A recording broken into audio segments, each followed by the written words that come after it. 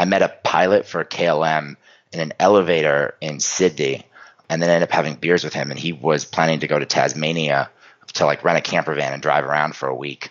And he just over beers talked me into going with him in this camper van and, and cramming into the back of a van with this guy I hadn't known the day before. And a lot of stories like that where you just kind of end up places you never thought you were going to go. This is the final call for all remaining passengers. The Extra Pack of Peanuts Travel Podcast, episode 344. Bochorna in Georgia may only have one permanent resident, but at 2,345 meters, or 7,600 feet, it is the highest inhabited settlement in the entire continent of Europe. The second highest, also in Georgia, has one of my favorite names in the world to say, Ushguli.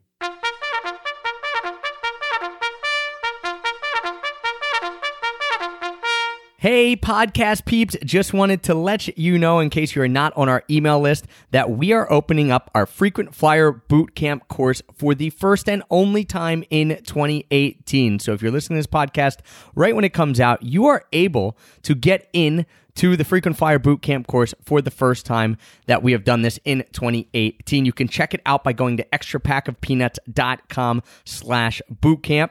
It is only open from Monday, December 17th until Friday, December 21st at 11:59 p.m. EST. So after Friday night, we are shutting the doors. You will not be able to get the Frequent Flyer Bootcamp course after that. So if you want to give yourself the gift that I consider one of the best gifts that you could ever give someone or yourself, the gift of travel, and you're saying, hey, I want to learn how to use frequent flyer miles to travel around the world to get flights just like Trav does and a lot of the guests who come on here, to get flights for under $100 so that I can get to my dream destination for almost free, you are going to want to check this out. This is the best-selling and best frequent flyer mile course that has ever hit the market. You could do that extrapackofpeanuts.com/bootcamp. We are also doing some really cool stuff. We have a huge discount off the regular price. Again, that is only running until December 21st. So Friday night, you can't get it after that. Friday, December 21st, 2018. We're also throwing in 4 bonuses. So not only you're going to get the entire Frequent Flyer Bootcamp course, which will teach you everything you need to know about miles and points, but we're also going to teach you how to get cheap car rentals. We're also going to teach you how to get cheap and possibly even free accommodations. And we're also going to teach you how to get the cheapest paid flights. So if you can't use miles or you don't need to use miles, we're going to teach you everything you need to know to get the cheapest paid flights as well. So again, you could get that extrapackofpeanuts.com/bootcamp, but that does close December 21st, 2018 at 11:59 p.m. EST. After that, you will not be able to get Frequent Flyer Bootcamp. We are not sure when we're opening up again. So if you've been waiting to get in, and you want the best course out there on how to use your miles and points, check it out, extrapackofpeanuts.com/bootcamp. One of the things that I love so much about emerging destinations is that you feel like you're finding something, a hidden gem that not as many people know about. And that's one of the reasons I love traveling, is discovering things that maybe the masses don't know about yet, but that are cool enough that if the masses did know, they'd be these huge, crazy tourist destinations, but you're getting in kind of in the beginning.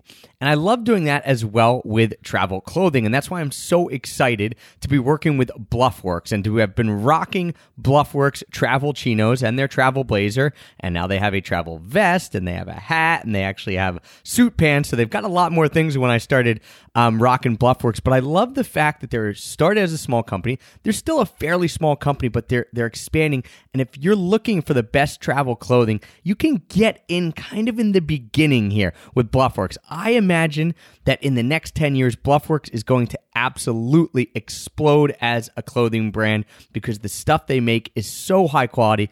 It is the only pants that I wear ever. So if you're looking to get in on the ground floor with Bluffworks, you can check them out at bluffworks.com/EPOP. You can also use the promo code EPOP to get 10% off any of their non-sale items. So you can check that out, bluffworks.com/EPOP.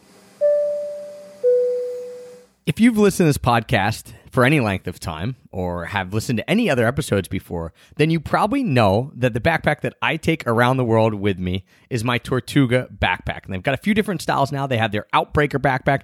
They have their Set Out backpack. And I would guess if we're talking about emerging destinations and off the beaten path places, that the most off the beaten path place that I've ever taken my Tortuga backpack is the town of Omalo in the country of Georgia. So there's about 20 people who live there. Most of them don't live there full time. Maybe 5 live there full time. It's crazy. There are literally wild horses running around on these amazing mountains. And it's just a fantastic out of this world experience. And I had, of course, my Tortuga backpack with me there in Georgia. So whether you're going far off the beaten path like Omalo in Georgia, whether you're rocking it in Paris, France, or New York City, doesn't matter. This is the travel backpack that you need. You could check it out over at tortugabackpacks.com. Pick the one that works best for you. Don't forget, use the promo code EPOP. That will get you 10% off anything that you order. 1, 2, 3. I'll show you Paris in the morning. I'll show you London afternoon. If you feel your Dublin heart is burning, yeah, well, you don't have to worry, 'cause we're going there soon. No, you don't have to worry, 'cause we're going there soon.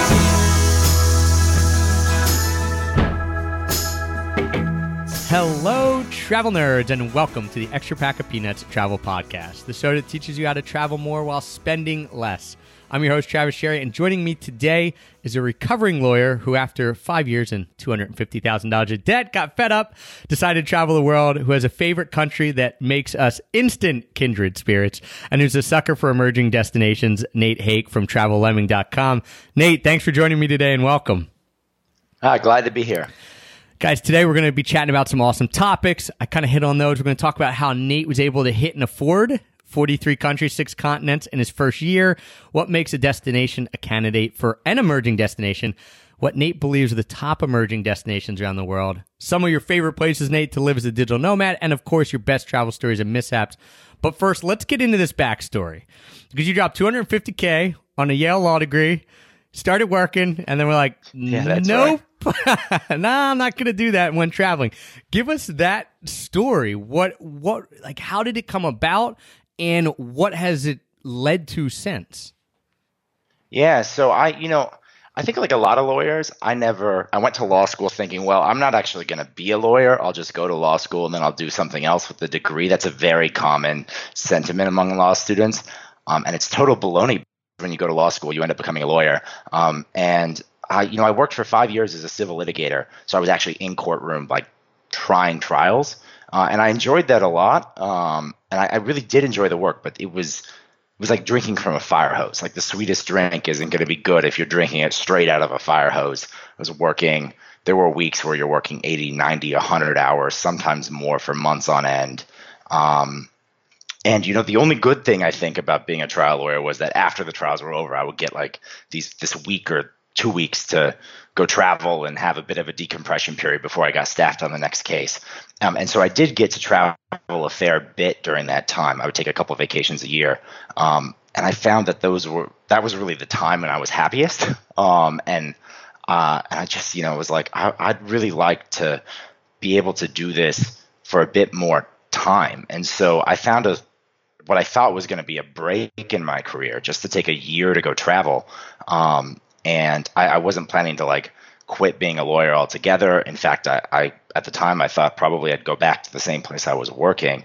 But I figured, I was young, I was about to turn 30, so it was sort of a third life crisis, or maybe that's maybe I'm being a little bit optimistic about how long I'm going to live there, but whatever that is. And so I just said, I'm going to go take a year and just go travel. And I sort of set out and didn't have a particular plan. And like I said, I went to 43 countries in that 1 year because I was trying to hit everywhere. It's like everywhere in the world that was on my list, trying to just knock off the whole bucket list in 1 year. And then about halfway through, I realized, maybe I don't want to stop doing this. And then from there, it was sort of a transition towards working out a way to get to a more location independent lifestyle. Yeah, I wish I had a counter for the amount of people who came on and said, well, I was going to take a year trip, Right. And then we haven't had anyone come on who said I was going to take a year trip, and I took a year trip, and now I'm back, right? It's always, and then I realized this. So when you first took off, you think, all right, this is a career break. It's a year. I'm young. I can do it. What was the feedback from friends, family, colleagues, like the firm that you worked for? Was everyone on board? Were you nervous, thinking maybe I can't get my job back when I come back? How did that kind of flesh itself out? Yeah, so everybody was actually enormously supportive. I initially took a short couple month break to do a political campaign at the beginning of it, and sort of use that as a lead into the travel break, because it's quite common for attorneys to take off some time to do political work. And so I sort of used that to transition into it. I love that. You're like, all right, I'm going to do what normal people do, knowing I know I'm going to continue this on, but no one has to know, right? Yeah, I mean, and then after that, at that point, I was already, staffed off of all my cases, so there wasn't there weren't any issues with sort of letting me go off, and I had gone to law school quite young. The firm was surprisingly supportive of it, and very friendly sort of towards the whole idea. There had been other people who actually had done it, had come back, and they sort of felt like, maybe this is good for people from a mental health perspective to get that. So my family, a lot of my family hasn't necessarily traveled abroad a bit, although I did live in Japan as a kid because I was a military brat. But a lot of the extended family hasn't. And we're kind of like, okay, that's what you're doing. Fine, I guess. They're all this usual questions about, aren't you going to get murdered in Mexico, or, isn't that dangerous, or, like people just sort of not understanding the travel mindset. But overall, I think most people were just like, wow, cool. Like, I wish I could do that. That's cool.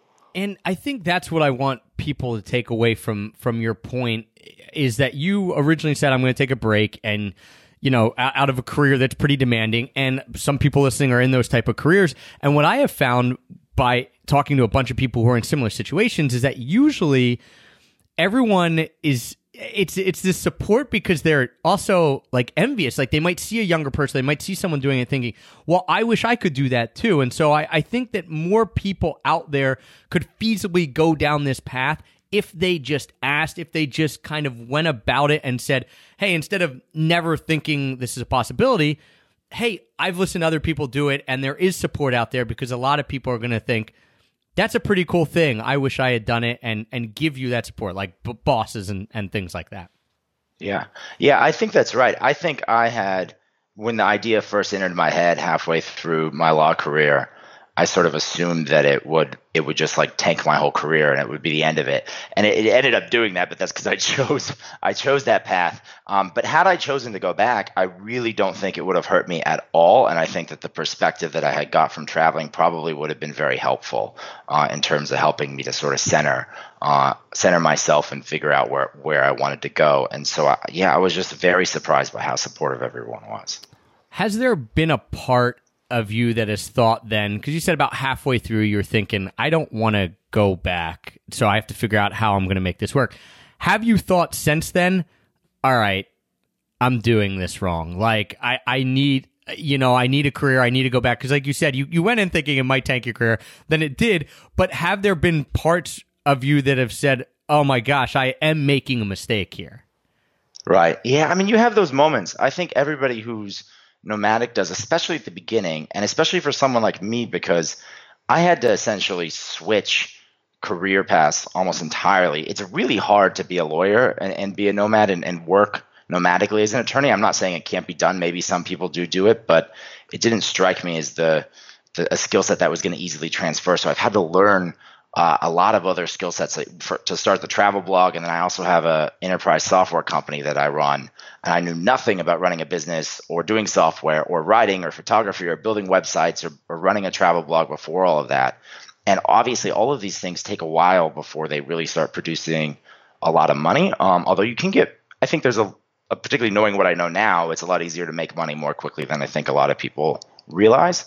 So you always have those moments, I think every time in life where you sort of question, maybe I could have gone a different way. But I don't think that I've ever seriously considered going back to the 9-to-5 grind. I think it would be, maybe if my company takes off and I have to go run it for a year or two before we have an acquisition and it's really big or something, I'll go back to the States, or maybe I'll have a life event where, I get married and have kids and want to, but I don't think it's likely that I'm gonna go back to that path that I was on. Yeah. How long has it been since that first trip, since you took off on that first trip? It was about 2.5 years ago. Yeah. So that was in 2016. I remember because it was during the big Trump election, and that was the question I got everywhere I traveled, was about that. So it's been, it was a year, and then about halfway through is when I started Travel Lemming. And because my initial thought was, well, I'll just start a travel blog, and because I love traveling and I love writing, and then I'll be a millionaire overnight, because everybody's gonna want to, hear how interesting I am. And turns out travel blogging's a lot of work. It really is. You have to treat it like a business, and it can make money. You can do it, but so that was at about the 6-month point, and then about 6 months later, I started diversifying and sort of doing a little bit more with my other project and becoming more of a nomad versus a traveler. I think there's kind of a distinction in my mind between those two terms. For that first year, when I did 43 countries in a year, I was primarily traveling, even as I was starting the blog. And now for the last year and a half, I've been nomadic in that I'm currently in Chiang Mai, Thailand, and I will spend a month or 2 months here and then go to the next place for a month or 2 months. And there's benefits and drawbacks to both, but it is kind of a different style. Completely agree that there's a big difference between traveling and then living or being nomadic abroad. And like you, we kind of ran that same path and tried to balance them for a while and realized that it was very tough to work and quote unquote travel or travel fast. You feel like you're treading water on all parts of it, right? Like, I'm traveling, but I'm not seeing everything I want to see because I'm working, but it's just to keep things afloat and not move things forward as much. And so we've, like you, kind of taken that idea, not as much nomadic now because we did that. Now we're back at a home base and people know that story. But I agree. It's kind of neat that you've done both, that you said, hey, I'm traveling for travel's sake. Like, yeah, I'm going to start my site, and you did start your site and got off the ground. But for a year, the goal was, let me travel, let me see as much as possible, let me go wherever I want. I'm not focused on making money. Let's talk about that, because 43 countries and 6 continents in a year is a lot. I think you hit as many countries in a year as I might be at total, or we're close, man. So that's pretty crazy. How were you able to afford that? And let's start with the afford thing and then talk about the planning, because like you said, you don't like to plan a lot. So then we'll get into where you went and why you went to those places. Yeah. So, I saved money for that first year, and I had budgeted for it. And I was working as a corporate lawyer, so I had a decent income coming in. I also had, as you mentioned at the beginning, $250,000 in debt when I graduated law school. And I was trying like mad to pay that down as quickly as I could. But about that last year or so before I left, I reduce my payments to the required amount versus trying to overpay, so that I could save up some money to be able to afford the trip around the world. So I did it all off of savings. And then the other way that I afforded it was I basically didn't pay for any of the flights, like almost none of them out of probably 60, because I played the points and miles game, and I think I had $500,000 probably at the point that I left. And then, of course, you're flying and you're spending so much money on dining and travel while you're doing it that you're accumulating even more. So I never even really ran out of points. So a lot of my airfare and some of my hotels was covered by points, and then the rest of the expenses was just all off of savings. If you don't mind me asking, what did that look like as far as how much you saved, and then did you burn through that all, or did you have some left over? So I had budgeted $100 a day, so $36,500 plus, some costs for insurance and healthcare and things like that. So let's say $40,000 even basically for the year. And there are the people who travel and keep ridiculously detailed notes of every single thing that they spend and exactly how much they spend. That wasn't me. I don't particularly find accounting fun. So I didn't track it super closely. But I think that I roughly came in right around budget by the end of it. Now, the places that you decided to go, were they planned out, or were there at least some big parts of it planned out, saying, I want to go to this continent, I want to go here, I want to go here? Or did you just say, I'm leaving, and if someone comes up to me on a train and tells me they're going here, well, I might just hop on that next train and go with them? Right. So I think the answer is actually both. I think I left with a few things in mind that I wanted to hit, most of which I did. The big one that I didn't was I wanted to go to all 7 continents, and I didn't make it to Antarctica.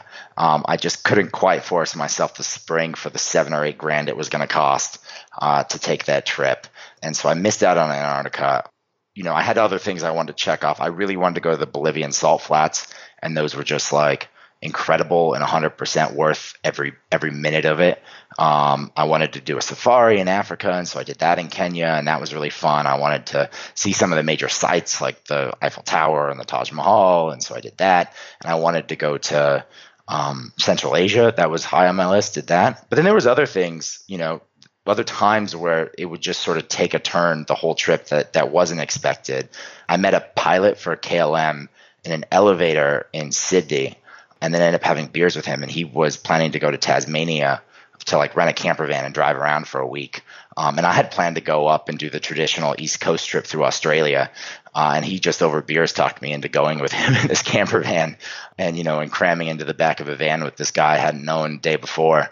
And so that was a blast. And a lot of stories like that where you just kind of end up places you never thought you were going to go because you met people and you're traveling with them. And I still see people all the time that I met on that trip that are coming through Chiang Mai or somewhere else that I'm at. For New Year's, I'm going to meet someone I had met on the bus, a guy I had met on the bus to Machu Picchu in Peru during that trip. So I try to generally target myself towards the things that I wanted to get done, certain goalposts, but along the way would just sort of let it take me where it went. What were the hardest parts of that? Because it sounds awesome. Everyone listening wants to travel. So they're like, this is a dream trip, right? A year, listen to things he just rattled off the top of his head that he wanted to do, plus this other crazy story. But a year is a long time traveling, and that type of travel, and were you solo? Were you by yourself at that point?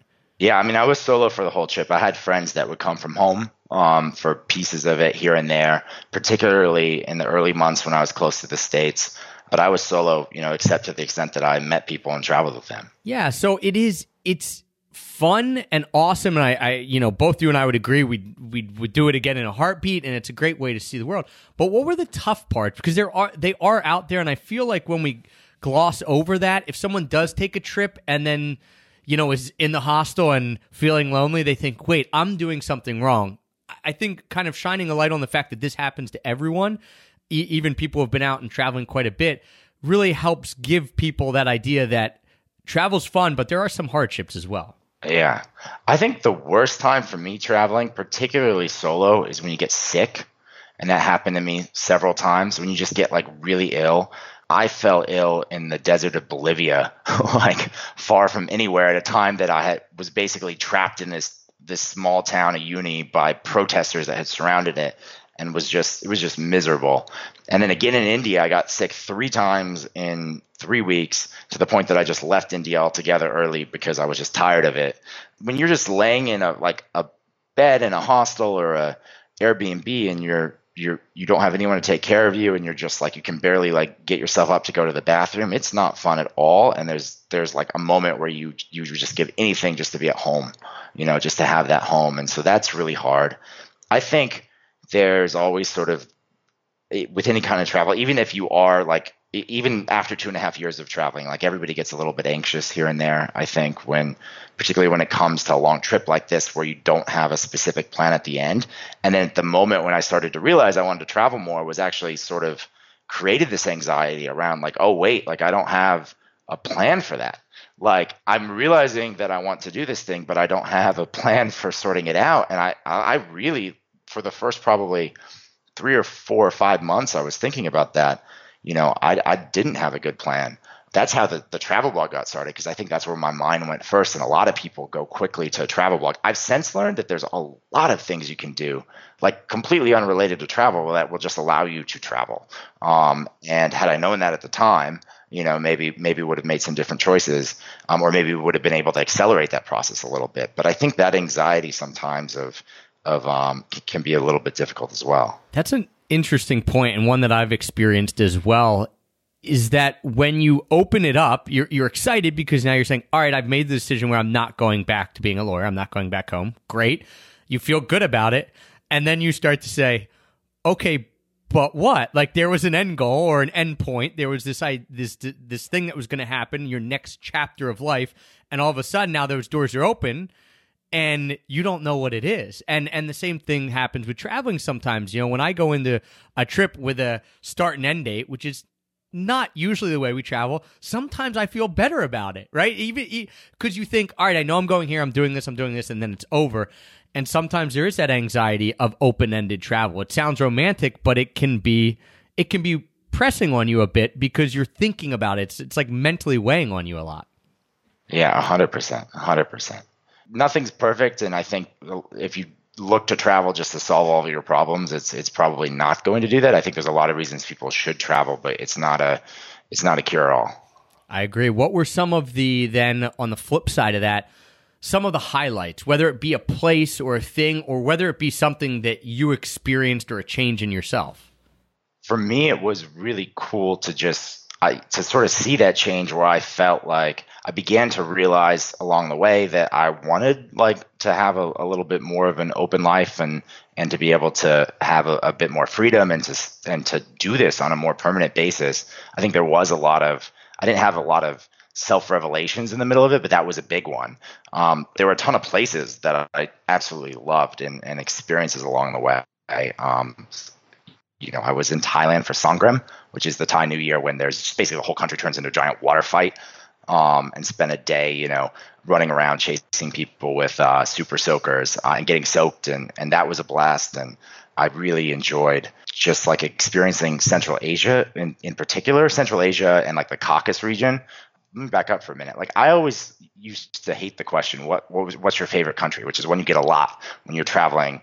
I used to say, that's a lonely question. They're all different. I love them all, every single one of them, until I went to Georgia. And Georgia is just such an incredible country. I still haven't found anywhere that's even all that close to it, at least from the 3 weeks or so that I spent there. I plan to go back sometime next year, so hopefully will still live up to that. But it was just such an incredible place. I love the question, what's your favorite country? A, because when I answer it so quickly, people are surprised, right? Oh, what's your favorite country? And I give them an answer oh, you're not supposed to know. You're supposed to go on this huge, long caveat of everywhere. Yeah, everywhere's different. It's all so beautiful. The world's magical. And I'll be like, no, Georgia. And probably second, Thailand. Right. Well, how do you know that? 100%. What do you mean, how do I know it? What's your favorite pizza? You can tell me your favorite pizza. You just know it, right, when you're there. So, as people, EPOP listeners know, my favorite country in the world, it finds its way into almost every podcast. And we've had, thankfully, a lot of people make their way there, which is really cool. And that kind of brings me to this idea of emerging destinations. And one of your biggest posts is this idea of emerging destinations. And I love the idea of an emerging destination because you always want to be one of the first people to, not first, but in your group or amongst society to find out about these places, like we talked about Georgia, without it being a place that is so far flung. There are totally people who are way more adventurous than me, right? I'm not going through Syria right now and some sort of crazy stuff. So I don't consider myself super adventurous, but I do consider myself a curator of emerging destinations. It's that in between, right? When you classify an emerging destination, is it a gut feeling, or do you have some sort of formula, has to be this, this, this? I think it has to be on some level a gut feeling. You're right. I don't go to places like Yemen or Somalia or if I called myself an off the beaten path travel blogger, the real off the beaten path travel bloggers would kind of say, well, you haven't been to Iraq yet. And that's true. And there are people who travel to Iraq and it looks lovely, but it's a small minority of people who do that. My feeling is it's a place that your average person who travels back home hasn't thought about traveling to. So that excludes Paris and London and Tokyo, but maybe not some small towns in France. Or in England or in Japan, and definitely not countries like Kazakhstan or Georgia, or even Bolivia, that are, in some of those countries are a little better known on the traveler scene, but maybe less well known back home. So it is a bit of a gut feeling. I every year over at Travel Lemming, I put out a big series of posts where I have bloggers come in and judge the top emerging destinations for the following year based on nominations that I solicit from certain tourist boards. And it's always kind of a process, like figuring out what qualifies and doesn't qualify. This year we've got a nomination for Denmark, and I was kind of like, is Denmark emerging or not? But then I looked at the numbers, and actually Denmark has very few international tourists as a country. And so I said, okay, yeah, I guess maybe that wasn't my gut feeling, but maybe it is after all. So I think it is a bit of a gut feeling, for sure. But it's my blog, so I'll write about what I want to write about, I guess, at the end of the day. The general concept is, and that kind of goes back to the name of Travel Lemming, which I didn't realize a lot of people don't know what a lemming is. But a lemming is this like rodent basically in Norway that supposedly engages in such mindless group behavior that they will literally follow each other off cliffs to their deaths. That's completely false, and it's based off of a lie perpetrated by the Walt Disney Company to sell a nature documentary in the 1950s, where they literally staged this lemming suicide, and which is a crazy, ridiculous story in itself. But it led to this sort of phrase that's maybe not super common, but I think I had definitely heard it before. I'm surprised now that not everybody knows it, but the idea is like, don't be a lemming, don't just go where everybody else goes. Don't follow each other off the cliff. And so Travel Lemming was sort of a tongue-in-cheek reference to going places that the rest of the crowd isn't going. Yeah, I have heard of the lemming, the story, and that's when we started talking. Like, I knew instantly, right away, what it was. And I feel like there was a video game in the late 80s, early 90s that had something to do with lemmings. I just remember on my computer, like, these things, I don't even know what you had to do for the video game, but they just kept falling off the edge, and maybe you had to save them. I don't know. But I'm with you. This idea that, again, it's your blog. You can say what you want, and it's going to be different to different people. Again, people will be like, oh, Trav, you're adventurous. I look at it like, no, I read about this guy who's doing way crazier things. So it's all relative based on who you're interacting with or who your audience is. But what is it about emerging destinations that you love so much? Like, so much so that, again, you have this big post, you spend a lot of time doing it, you're soliciting tourism boards and talking to them. Your site is, the whole basis of it is kind of this idea. What is it that you love so much about an emerging destination, maybe versus a well-known destination? Yeah, so I think the good thing about what I view as an emerging destination is that they're all destinations like Georgia, where your average person who travels even a little bit from back home could go there and have a perfectly comfortable vacation, without even, maybe they've only been out of the country once or twice before, or maybe that's their first trip out of the country. They're still going to love Georgia because it's awesome. That's not true about Iraq and Somalia. Like, you need some level of experience for those things. And so they're places that everybody can go to, and that people aren't going to just because they haven't been discovered. And oftentimes what you end up finding is you have way more authentic interactions with the locals because they're not used to seeing tourists. You go to Santorini or to Venice or, to any of the really popular tourist destinations around the world. And the locals are just like, they're so used to having tourists around that getting any sort of interaction with them that doesn't involve some sort of financial transaction is really hard.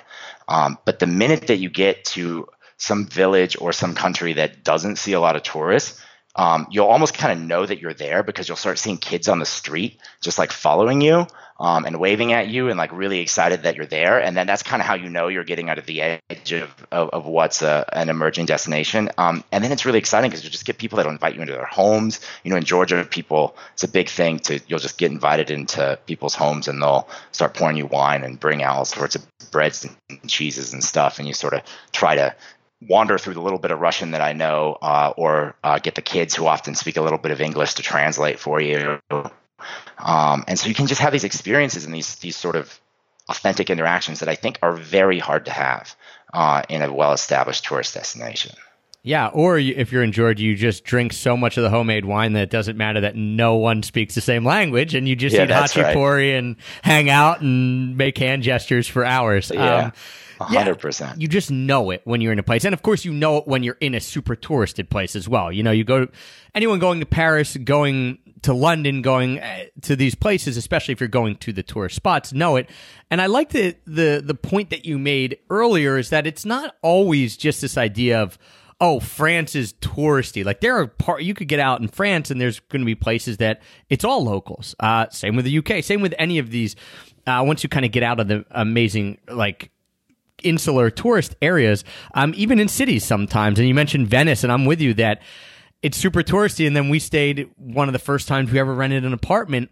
We stayed in Carnereggio, which is like the spur of it, and all of a sudden I'm staying in a place. I'm walking outside, and there's a lady hanging her laundry up, like that quintessential, like hanging her laundry up, kid kicking a soccer ball. 5 minutes down the road, there's 1,000 tourists, but you can find it if you want. But these emerging destinations make it so much easier. What are some of your picks, if you want to give us a sneak peek, maybe? And you already mentioned Denmark. What do you see, or what have you talked to others that they've seen as being some of these emerging destinations for 2019? The Central Asian countries are Kazakhstan, Kyrgyzstan. Those have been hot for a year or two now, and I think will continue to be that way. Georgia continues to see some of the like mathematical strongest growth of any country around the world. There's some interesting places like the Faroe Islands that are starting to enter the maps, and just looks. I haven't been there yet, but it just looks absolutely stunning. It's pretty high on my list. Malta in Europe looks beautiful, and I think a fair amount of people have been to Malta, but it's still a bit off the map. And it looks like sort of has that same Game of Thrones look as Croatia, but is a little bit further off the tourist map. Albania, which we had on the list last year, super popular place for sure. Some places that I call them re-emerging destinations, like Nepal and Egypt, that were once actually quite popular and then had an event, either a political turmoil in the case of Egypt or natural disaster in the case of Nepal, and are sort of poised to start to return to maybe the tourist numbers that they saw before.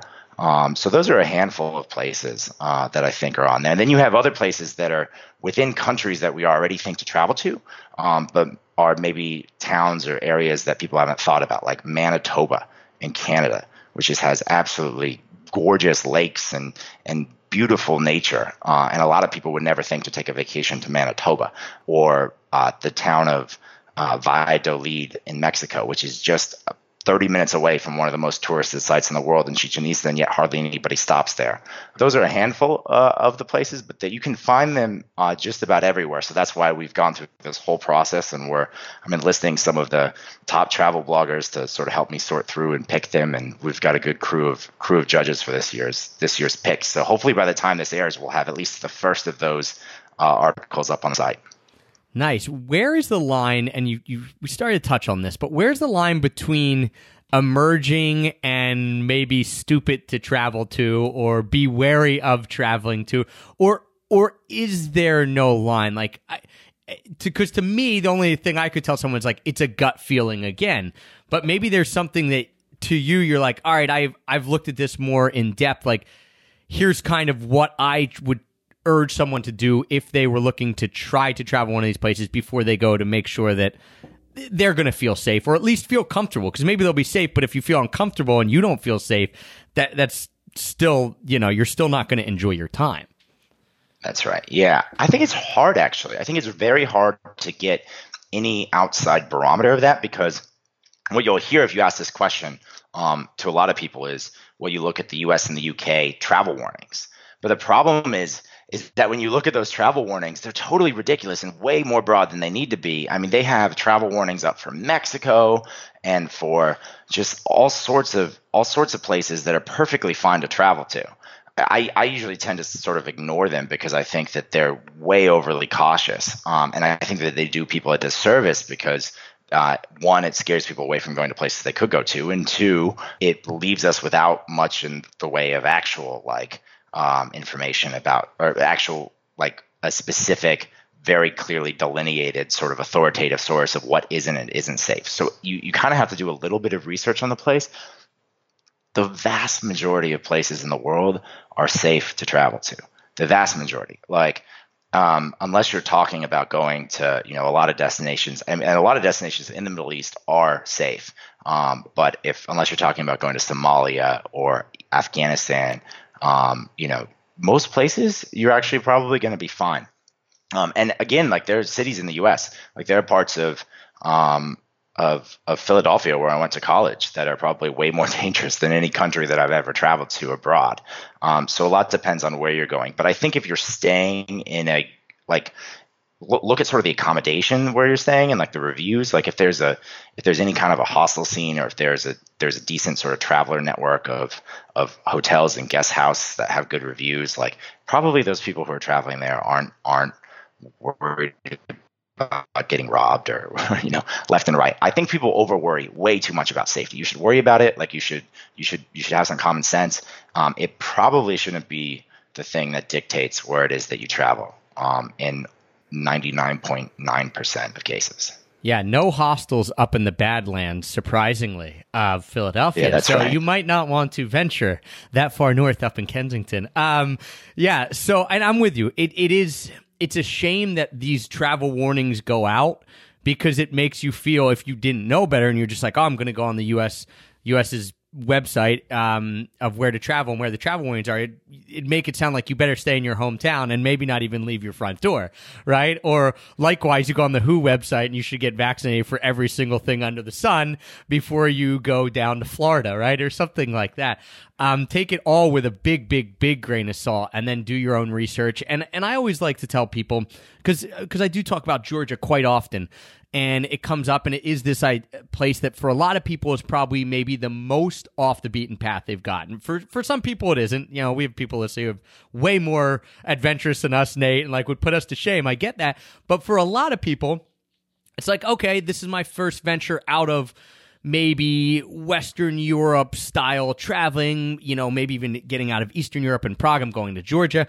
And I get the question a lot of, is it safe? Is it safe for a solo traveler? Is it safe for a solo female traveler? Obviously, those are different levels of precautions you should probably take.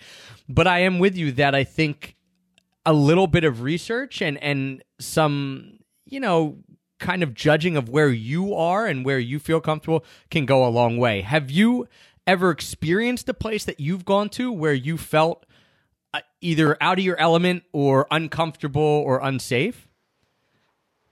Yeah, I mean, there's been times, there were parts of Rio actually where I felt like it was very likely I was going to get held up. And I had a few people that were staying at my hostel who did get held up. It was just like burglary types. I got burglarized in Belize, and again at Austin at TravelCon. I got trapped by these like protesters in the middle of the Bolivian desert, and that was a little harrowing. But they weren't protesting me, they were protesting the government, and I was just sort of a side victim to it, so I wasn't ever really too worried about it. I haven't had any moments where I felt like legitimately like I need to get out of here, my life's in danger, let me call my travel insurance, phone number and get medevaced out. I think those are rare, and hopefully I will never have one. There are cases where I've thought about traveling to a destination, and then there's been sort of some political instability there or something like that, and I've decided, maybe I'll wait and see how that pans out and go somewhere else for the moment. But for the most part, I think I've mostly been pretty safe. And I tell people, it's sad, but it's true that dangerous events happen even in some of the best touristed places. We've had tragic attacks just in the last couple of years in Las Vegas, in Paris, in Brussels. It's unlikely if you're traveling that you're going to be able to reduce your risk factor to zero. And that's inherent to travel, and honestly just to living nowadays. Wherever your home is maybe is as dangerous or more so than where you're traveling. So I think for the most part, I felt quite safe. And the few times that things have happened to me, they've been small. I don't mind losing property, getting my laptop stolen or whatever. I can deal with that. And I've never felt like my person was in danger though.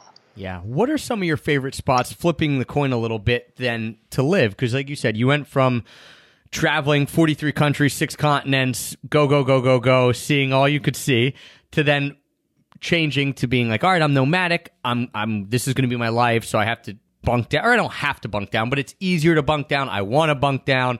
I want to get work done. I want to experience a place a little more fully. What are some of those places that you found that you're sitting there saying, yep, like I'm going to come back to this place over and over, or I'm going to spend a couple months here. This is perfect for the lifestyle that I'm leading at this moment.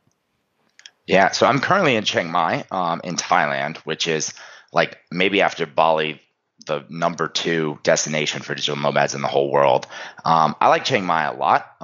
It's definitely really cool. I would say though, for me, I really loved Merida in Mexico, which is this city of about 1 million or so people, a pretty large city in the Yucatan Peninsula, 4 hours west of Cancun, that gets very few tourists, has a lot of authentic culture, a lot of history, a really cool Spanish colonial town. Because it doesn't have sort of those Caribbean beaches, though, it doesn't have much of a tourist scene. It was enormously affordable to live there. It's the safest large city in Mexico, I believe.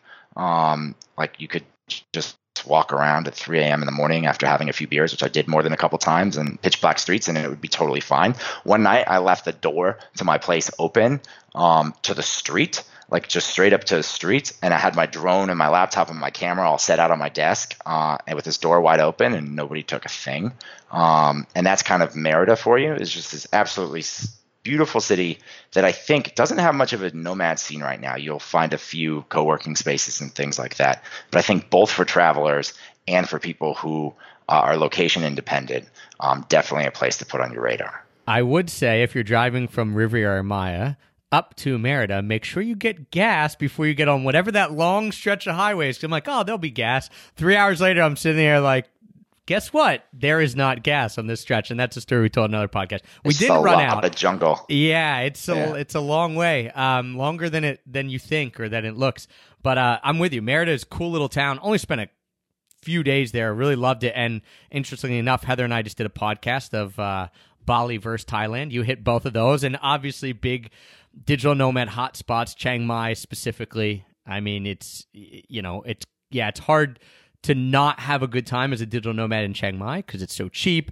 Everything's so easy. There's co-working spaces. There's a ton of expats and people doing neat stuff, great food, all that stuff. So yeah, all right, cool. What about places that you are looking to go to that you're saying, all right, I'm putting together all these lists of destinations. Obviously, that spurs wanderlust on in you. What are kind of your top hits of like, these are what I got to get to next? Yeah, I think so. Highest on my list at the moment is Oman.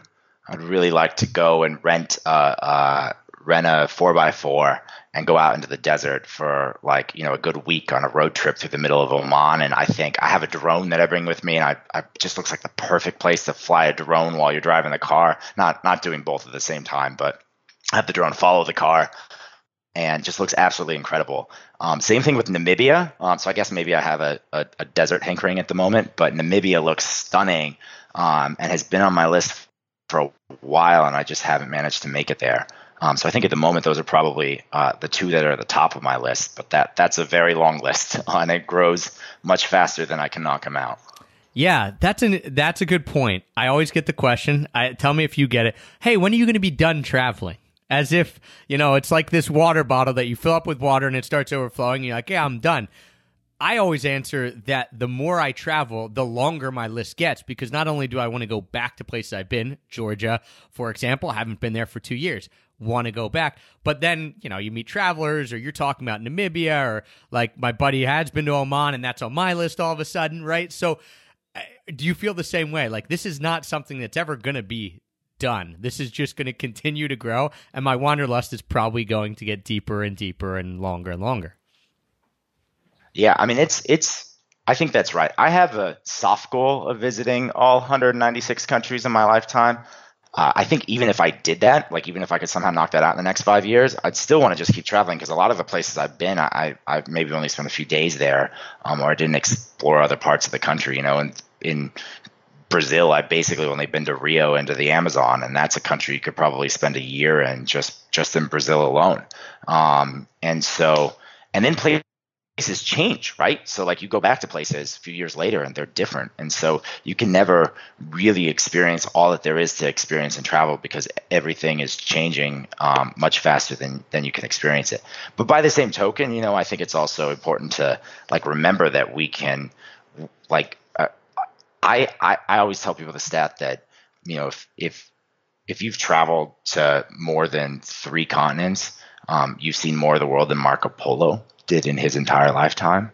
And it's really only the last 20, 30 years, and maybe even really the last 10 for a lot of people, that's been accessible to a sizable portion of the country out of the history of humanity. So we're just so, with the rise of air travel and the ability to be location independent, and just the sort of general calming down of political stability around the world, you see, and globalization, you have this opportunity to see so much that hasn't been there historically to anyone. Like even Magellan wasn't able to see a lot of the places that we've been. Yeah, because you not only, as you mentioned, do borders get easier to go across with visas and all that kind of stuff, but obviously the cheap, and this is going to get into the next little segment here, how cheap it's gotten to fly specifically. 20, 30 years ago, if you were flying, you're dropping a lot of money. It was super expensive. You couldn't just say, hey, I'm going to hop on a flight here and then in a week come back and then go here. It's this world that has opened up to more than just wealthy people or more than just travelers. It's now, got a groundswell. It sounds weird, but travel has become very, very mainstream, and obviously you and I have taken advantage of that, and that's a great thing. Talking about that and the idea that it's become cheaper, what are some of the things that you've done and tips that you can give people to help them travel more and spend less? Things that you implement, whether it be that you're nomadic and living abroad and location independent, or whether it be when you're traveling quicker and more in that travel mode. Yeah. So, I mean, the number one thing, particularly if you're a U.S. citizen, is you better be playing the points and miles game. If you're not playing the points and miles game with your credit cards, you're leaving money on the table. And like your average person can probably earn enough in points and miles in a given year to fund the air trip to wherever they want to go in the year at least once, maybe twice, and maybe in business class. I was able to save 500,000 points or so before I did my big trip around the world, and I basically paid for only a handful of my flights, and sometimes I was sitting up front with lie flat beds and all that. And that's a unique feature of the U.S. because we're really, maybe there's one or two other countries, but we're really the only country that has the kind of credit card sign-up bonuses that allow you to do that. And so you'll talk to Europeans or Brits, and they'll be super jealous of this ability to do that. So if you're American, and you don't know anything about the points and miles game, you need to get into that right away, because that will change your world and really open things up. The other thing you got to do is, I think it's really important for saving money to be flexible, both around dates and around destinations, and sort of to be open to different experiences. Because if you get your heart set on, I really want to go to Stockholm, and it just turns out that flights to Stockholm are $1,300 or $1,500, but you could go to Oslo or to Helsinki for $400 or $500. You're spending way more just on the airfare to get there on account of that. And so I think if you can sort of do leave yourself a little bit of ability to go to different destinations just based off of what the prices are, that helps a lot.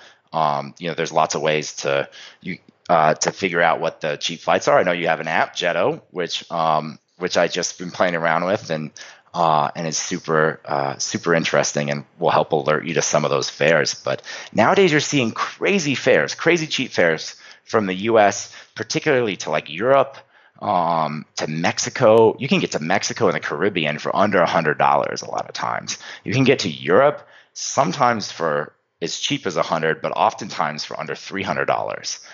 Which is nuts. Compared to 5 years ago, you'd be hard pressed to find any kind of round trip to Europe for less than $700-800. And nowadays you can get it for what is basically what I used to pay for domestic class flights. Yeah, I know, it's crazy. Even just in the time that I've been doing it in 5-6 years, I remember if something was under $500 to Europe, or if it was $500, thinking this is the best. And usually it was just to London because it was the closest, and it was from an East Coast airport. So I just remember thinking if it was $500, I would tell people that you got to get on this.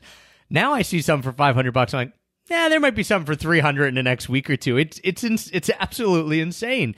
And obviously one of the reasons why we started doing what we did and made Jetto is never have we seen as much cheap airfare as this. It's unprecedented. And there's a lot of factors to why, and is it going to last? Who knows? But it really, even if you're not using miles and points, both me and Nate are sitting here admonishing you for not doing that. But if you aren't, there's still so many ways to get places. And that flexibility, like you said, Nate, is key, especially when you're looking at budget airlines and you're saying, oh, I might be here. Oh, there's a budget airline that, especially in Europe and Asia, that flies for $20 from where I am to this other place that maybe I haven't thought about. Well, it's $20. Hop on a flight, get up there and go check it out for a weekend even, or something like that. So I'm with you, man. It's pretty cool time that we're living in when it comes to the cheap travel. And there's certainly ways to take advantage of that.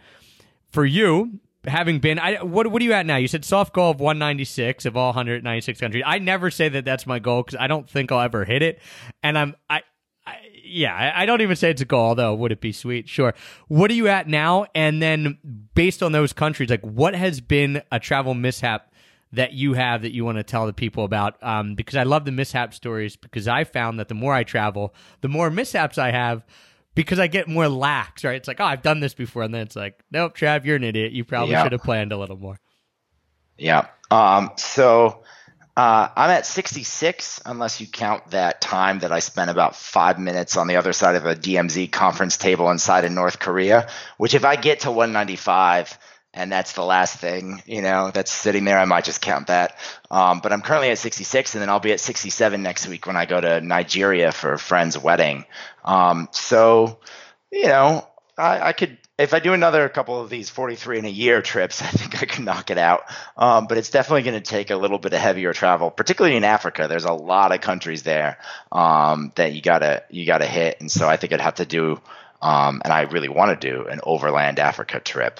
But that's a project that I really got to build up to, and I think probably would require being at a point where I could take a good chunk of time off from working. So that's on the list. In terms of travel mishaps, I've had so many. They happen to the best of us. I think, showing up for ferries that had booked for the next day, stuff like that, and then just realizing that your entire plan had been thrown because I didn't check the date on the ferry. I did that one time for a ferry in Greece, and I forget what month it was, but then Europe, they transpose, so they'll put the day before the month. And so if you're on March 3rd versus March 4th, that can get a little confusing. So that's all happened. I think in terms of major mishaps, probably the biggest one was just recently at the travel conference where I met you in Austin. I got burglarized with a group of other travel bloggers, and that was I was a mishap because I always buy travel insurance when I'm traveling, but I don't buy it in the States because I don't think of it as a place where I'm traveling. Yeah, I'm with you. I never think of it as traveling. I'm like, oh, I'm just going somewhere in the States, right? Yeah. Yeah. And so I got my laptop stolen. A couple of the other people staying with us had electronics stolen. We got $5,000, $6,000, $7,000 worth of stuff taken. We had no insurance for any of it. It was just a total mess. And I was really sort of kicking myself for that one. And that was a day before I came to Thailand. So then also had to rush and spend the last day of the conference buying a new laptop to come here. So these sort of things, you come back to Airbnb and you start noticing that stuff is missing, and you're like that. And that I was the one who had that occurrence, and you're like, oh my God, this is happening. Which is crazy after 2.5 years of travel to 43 countries, and some of them places that people are always like, how dare you travel to this part of Mexico? That's so dangerous. Or Kazakhstan, you're definitely Abkhazia, these crazy places people think are so dangerous that it happens to me in the US of all places. And so you kind of always, it can happen anywhere. Like I was saying earlier on the safety points, sort of bring us back to that. So yeah. It can happen anywhere. And especially, a town like Austin, and you're in town for a travel conference and all is well, you're around 500 to 1,000 other travelers. And then, something happens and you guys get burglarized. Now, to cap that off, did you end up getting any money back from Airbnb, from, you didn't have travel insurance, but were you able to recoup some of those losses? Yeah, so we were, although I don't know that it would have happened had we not been travel bloggers, because we basically got happened to be at a conference with 600 travel bloggers, and we sort of made a bit of a fuss on social media and had a lot of people retweeting our tweets.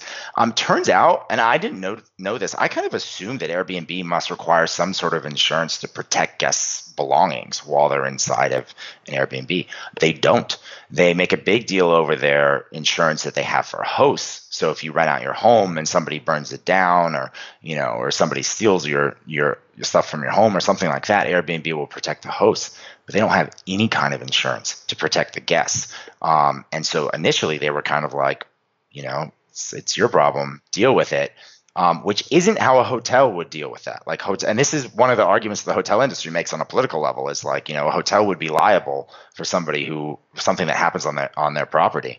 But if you whine enough on social media and you have enough followers, you get to people who have an ability to sort of do different things. So we did end up getting most, although not all, of the financial loss back. I think we probably got, 75, 80% of it or something like that. I was very happy with that by the time it was done. So they ended up doing right by us. And so I thank them for that. But if you stay in Airbnbs, like you should get travel insurance, because you may not have that same outcome. Yeah. Did you pull out the lawyer chops then when you were on the phone with Eric? Did that come out? You're like, I haven't done this in 2.5 years. Here we go. Yeah. Okay. I always like to mention it. If I'm in a dispute, I'll mention that that I have, like, I'll take them to court and I can pay. I don't need to pay a lawyer because I'll just sign the pleadings myself. And sometimes that works, but you try to. It was a lot of hours on the phone to get them to go somewhere with it, but we had lost so much money. And I was so shocked at the fact that they don't even require the host to have like homeowners insurance that cover you. And a lot of homeowners insurance policies will exclude it if there's guests who are paying to stay there, which makes sense. You're not like, your average homeowners policy isn't meant to be for an Airbnb. So it strikes me that there really is that's an area where that they probably should sort something out to fix that. Yeah, like a bit of a loop, not even a loophole, a bit of a fail there, right? Yeah. Okay. What do you have? You mentioned you're going to Nigeria soon for this wedding, which is pretty sweet. I love weddings, and I love weddings in other cultures because that's one of the best ways to see something in all its glory, right? And like a culture, a country, a ceremony. What else do you have coming up in the pipeline? Other, whether that be travel related, whether that be work related. What do you got coming up? Yeah, so I've got this wedding in Nigeria, which I'm really excited about. I have a tailor-made, like, traditional garb that, like, head to toe, all white, which will be a lot of fun. And then I'm coming back to Thailand. I'll meet that friend I met on the bus to Machu Picchu in Cambodia, and then in Ho Chi Minh City in Vietnam for New Year's. And then I'm not exactly sure where I'll travel after that. That's about 2 months out from here, so that's about as far as I usually plan. I'm spending a lot of time right now just trying to work on building out my software company and also building out a lot of projects over at Travel Lemming. We've got the end of year list of emerging destinations for 2019, which is a lot of work to put together. I've been working on it for a month and change already, and later this week we'll just roll out the first article about Europe, and then there's 6 more after that. And this year I'm going to incorporate a voting by the readers to select the sort of overall winners. So that's a whole other process to get all that going. So if by the time you're hearing that, if you head over to travellemming.com, you should see that first list of emerging destinations in Europe, which would be really cool. We've got some great panel of judges for that one, the Blonde Abroad and Wandering Earl and the Planet D, and some really awesome bloggers who are helping us to pick and just a credible list of places to travel to. So that's a big project that I've got working on. And then I'm going to just continue to kind of like build out the blog from there and keep. I have so many places that like I still want to write more about. And so it can get hard sometimes because my list of things is just endless. But at the moment, that's the main project. Yeah. Awesome, man. Yeah, I am super stoked for the Emerging Destinations 2019. Right up my alley, like Perfect. If you need, it's essentially like we can get you as a judge for one of the other continents. You know. All right, well, let's do it. I'll do as well as I can as a judge there. We'll talk about what might work. Asia might work. Have never been to Antarctica. I'm not going to be able to do that one, my friend. Neither would you. But yeah, I don't have Antarctica as one of the lists. I thought about doing it as a joke. Right. Just having Antarctica. Right. You could vote for one place, the whole continent. I appreciate it, Nate. Thanks so much for joining me today, for being a fellow Republic of Georgia lover, helping spread the word of that amazing country and all these other emerging spots around the globe. That's awesome, man. Love what you're doing. Remind people one more time, what's the best place for them to go to see what you're up to? Yeah, so just head to travellemming.com, or you can find me I'm on all the social medias, Instagram, Facebook, all that, as Travel Lemming. Travel Lemming. There you go. And if you didn't know what a lemming was before the show, now you do. More people are going to know that term now. Don't be a lemming. So thank you guys for listening. We will link everything up in the show notes. You can get that at extrapackofpeanuts.com/shows. Don't forget, if you are traveling, thanks to our two sponsors, Tortuga Backpacks and Bluffworks. If you're looking for a backpack, head to Tortuga Backpacks. Use that promo code EPOP. And if you go to Bluffworks, best travel clothing out there, the only pants I ever wear, you can get 10% off by using that promo code EPOP as well. Nate, thanks once again for staying up so late over there in Chiang Mai. You guys probably didn't know, but it's midnight yet? You're coming up it's about 12:40 in the morning here. Yeah. So thanks, man. Appreciate it. You're burning the midnight oil. Appreciate it, man. Thank you, everyone, for tuning in today and for your continued support. As always, we couldn't do it without you. To this day, you're still the #1 rated travel podcast on Apple Podcasts. So thank you guys for that. And until next time, happy free travels. I'll show you Paris in the morning.